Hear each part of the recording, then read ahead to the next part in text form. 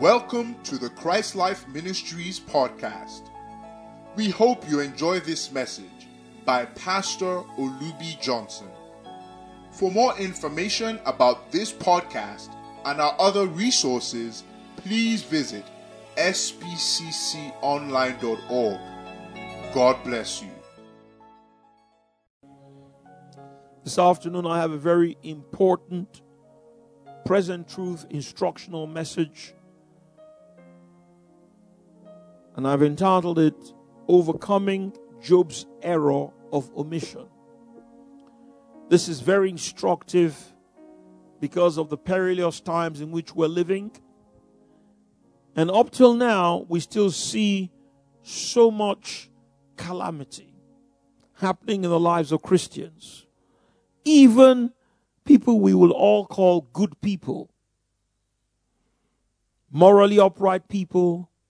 People who are not committing any type of sexual immorality or any type of moral sin, and bad things are happening to them. And traditionally over the years, people said, well, there's a hymn I love. There was a God moves in mysterious ways. And it's true. I love that hymn because the hymn is very true. The words of that hymn are wonderful. But I believe that the church needs to have a correct understanding of what is actually happening so that we will not be, this scripture just popped into my mind now from the Holy Spirit. He said, we are accounted as sheep for the slaughter. That's not the will of God. He said, nay. No, we're not sheep for the slaughter. But in all things, we are more than conquerors. But when you look at the experience of many of our people today, particularly in these perilous times, the Bible tells us in the book of Matthew 24, Jesus speaking about the end time, he said, iniquity shall abound. And indeed, we see it all around us.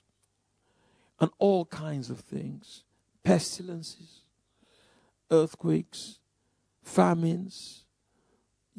This COVID raged the entire, because God has been merciful and we've come out of it now, but we can't forget the terrible, so many people died.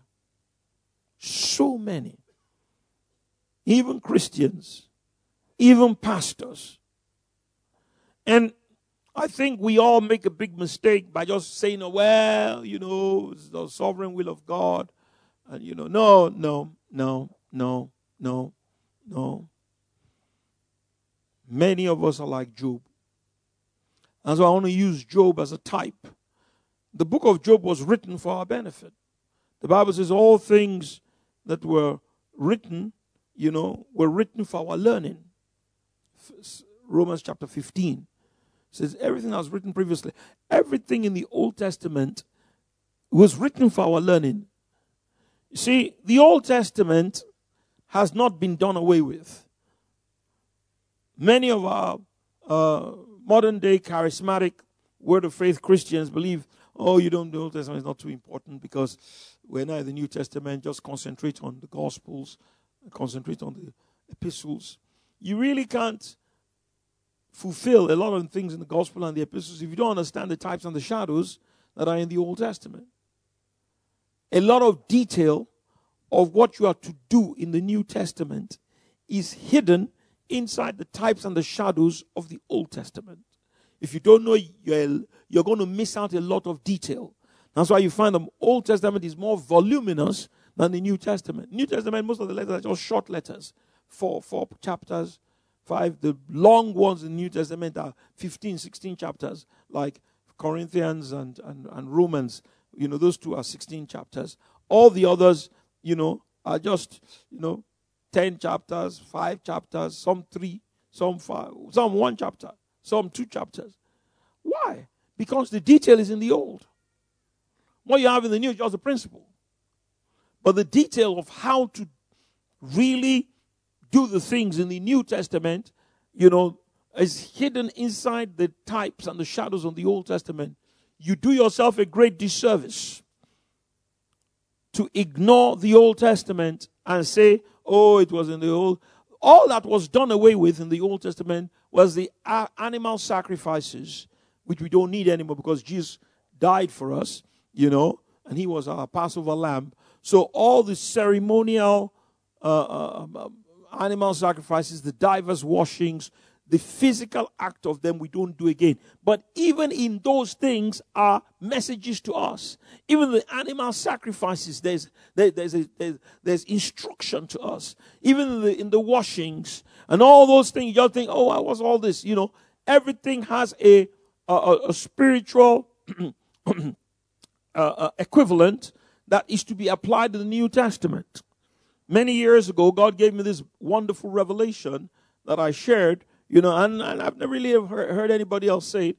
I called it the Melchizedek, the spiritual sacrifices of the Melchizedek priesthood.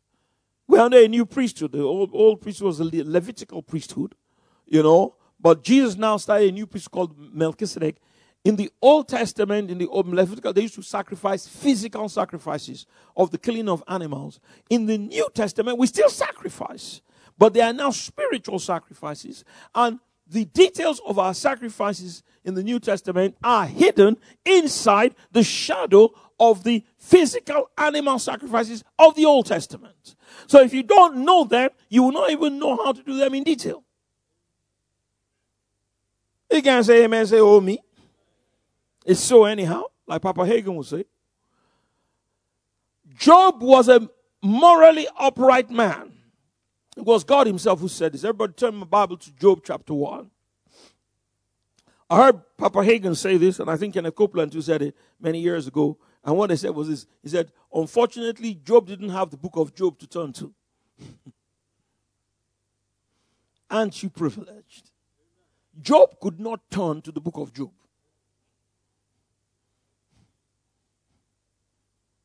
You can turn now to the book of Job, but Job couldn't turn to the book of Job. It was being written by his experience. So Job was in a dilemma. He hadn't got a clue what was going on. And God rebuked him for it. And we will see that before we close. God actually rebuked him. As good as he was, he rebuked him. And that's why I said with that introduction, the Old Testament is very important. I'm going to say something is heavy, but it is true. And take it with the right spirit. Don't take it with the rebellious spirit. My people perish for a lack of knowledge. Christians who do not learn the Old Testament types and shadows and how to apply them in the New Testament will perish in these perilous times. You say amen, you don't say amen, it's so. It's the truth. That's why I'm preaching this. Tell your neighbor, say, Pastor is preaching it so you will not perish. But you see, if you lack knowledge and you don't act on it, you will perish. That's not the will of God. And people don't like to say that, but you have to say the truth. Otherwise, I can't help you. You have to say the truth. My people perish. And that's exactly what happened to Job. And God had to rebuke him. But I'm getting ahead of myself. Job chapter 1. If you're still on my side, give me a wave offering. Good to be on my side, trust me.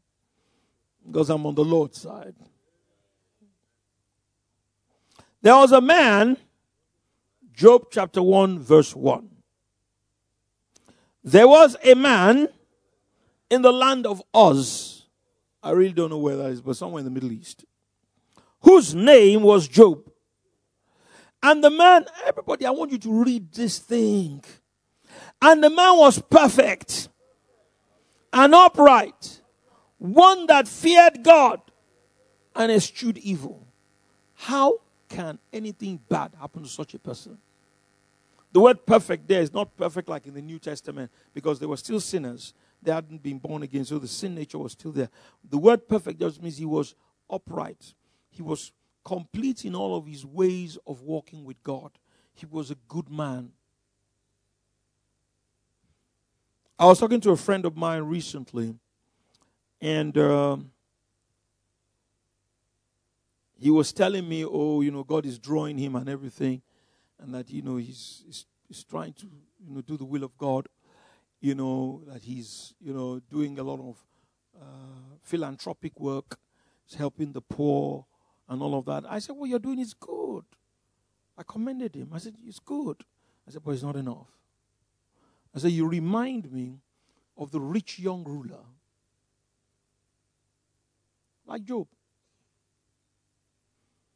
He came to Jesus and said, what good thing shall I do? Jesus said, He said, honor your father and your mother. Don't commit adultery. Don't tell lies. The man said, all these things I've been doing from when I was a child. The Bible says, and the Lord loved him. He was not lying. He wasn't lying. He said, he commended him. He said, very good. He said, all right. He said, if you will be perfect. I maybe want to be perfect here. He said, go and take everything you have. Sell it. Give it to the poor. But this is the really hard part. Take up your cross and follow me. Ouch. Ouch. The Bible says he went away sad because he had great possessions. So I was telling my friend, I said, you are like that rich young ruler. You're a good man. You help the poor and all of that.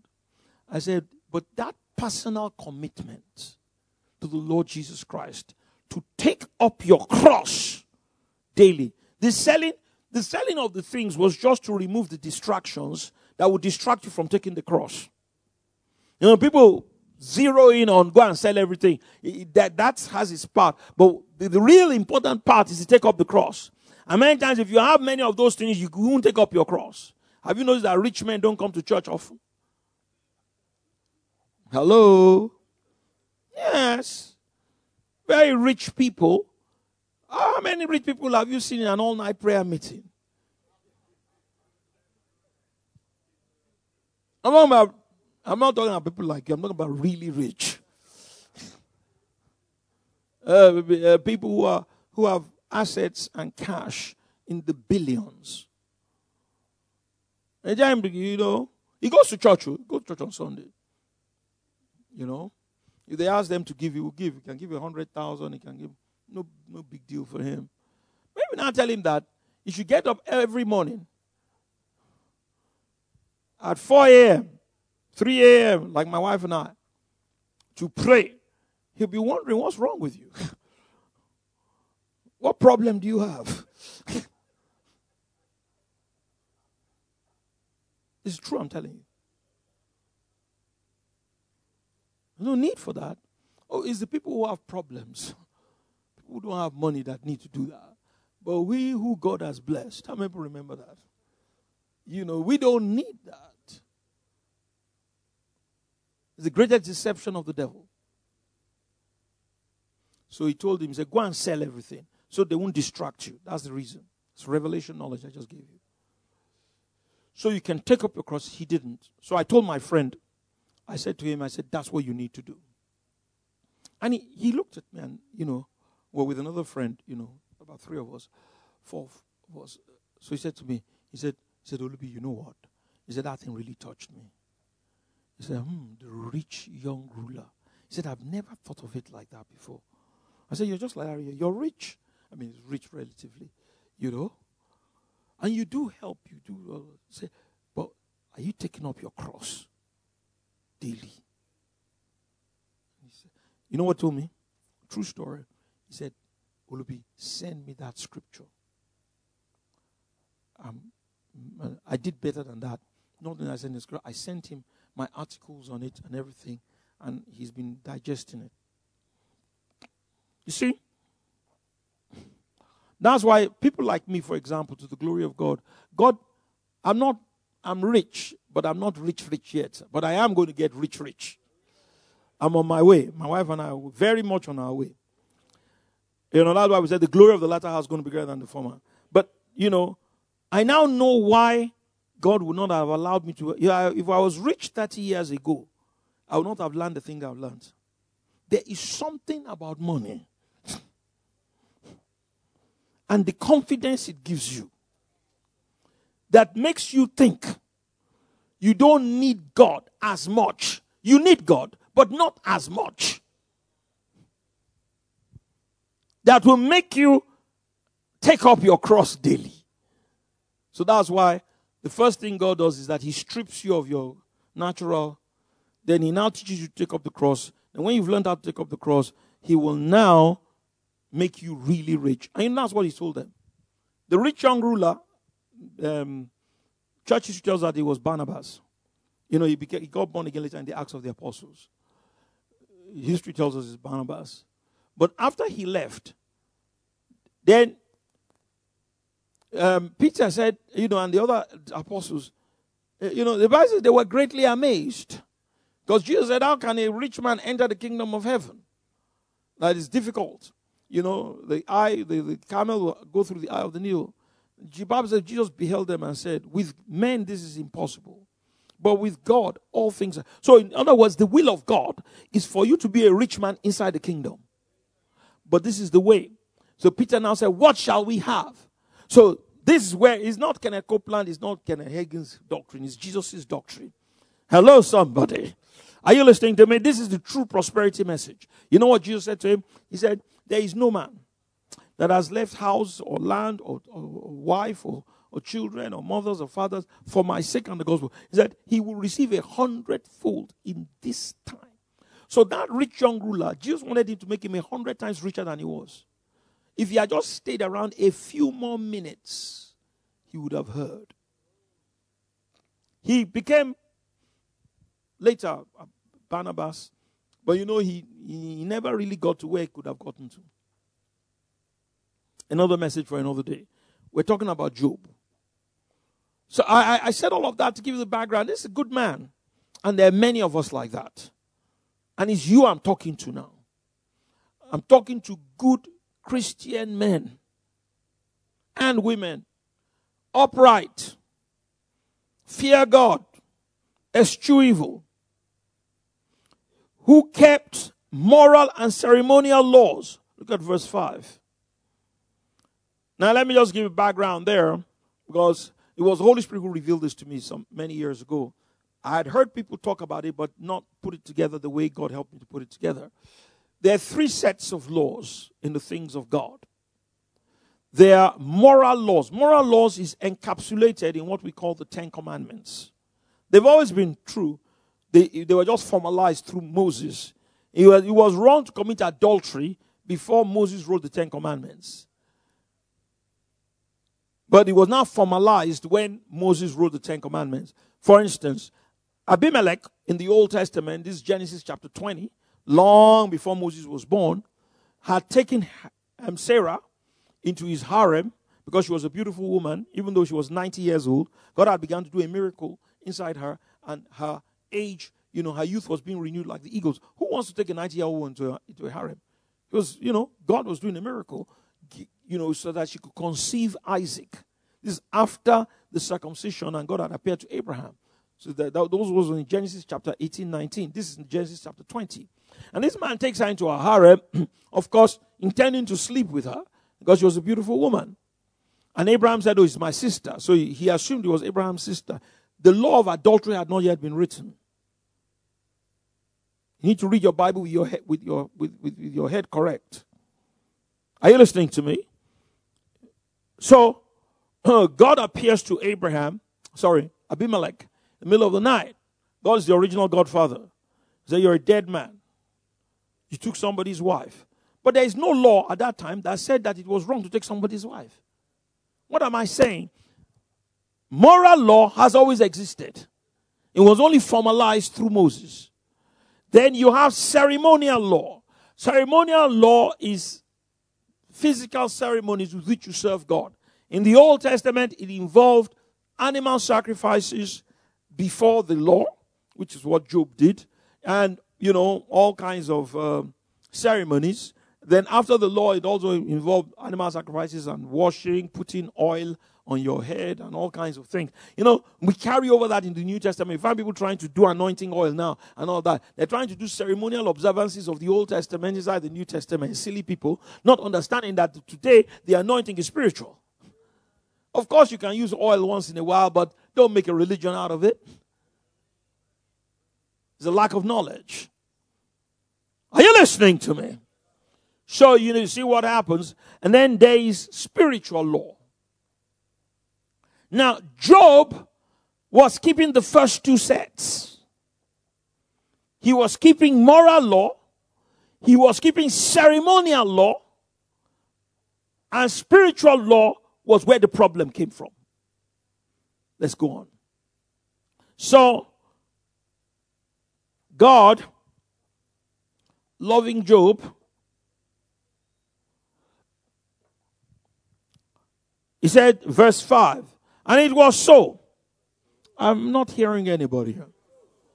When the days of their feasting were gone about. In order to understand this, let me just give you a background. Job had 7 sons and 3 daughters, beautiful girls and wonderful children. And they were grown up by this time. And they used to, feast. These children were just enjoying their father's money. Like a lot of our children today. A lot of our children are enjoying covering on their parents and don't realize it. They were feasting and going from one house of one child to the other and just having a big time, enjoying the covering of their father Job. Thank you for listening to this podcast. We believe these words have empowered you to live a victorious, transcendent life in Christ. Our mission is to equip God's people for service and build up the body of Christ until we all reach unity in the faith and in the knowledge of the Son of God and become mature, attaining to the whole measure of the fullness of Christ. We encourage you to enjoy and share from thousands of resources, including books, sermons, prophecies, and articles available on our website, spcconline.org. Thank you, and God bless you.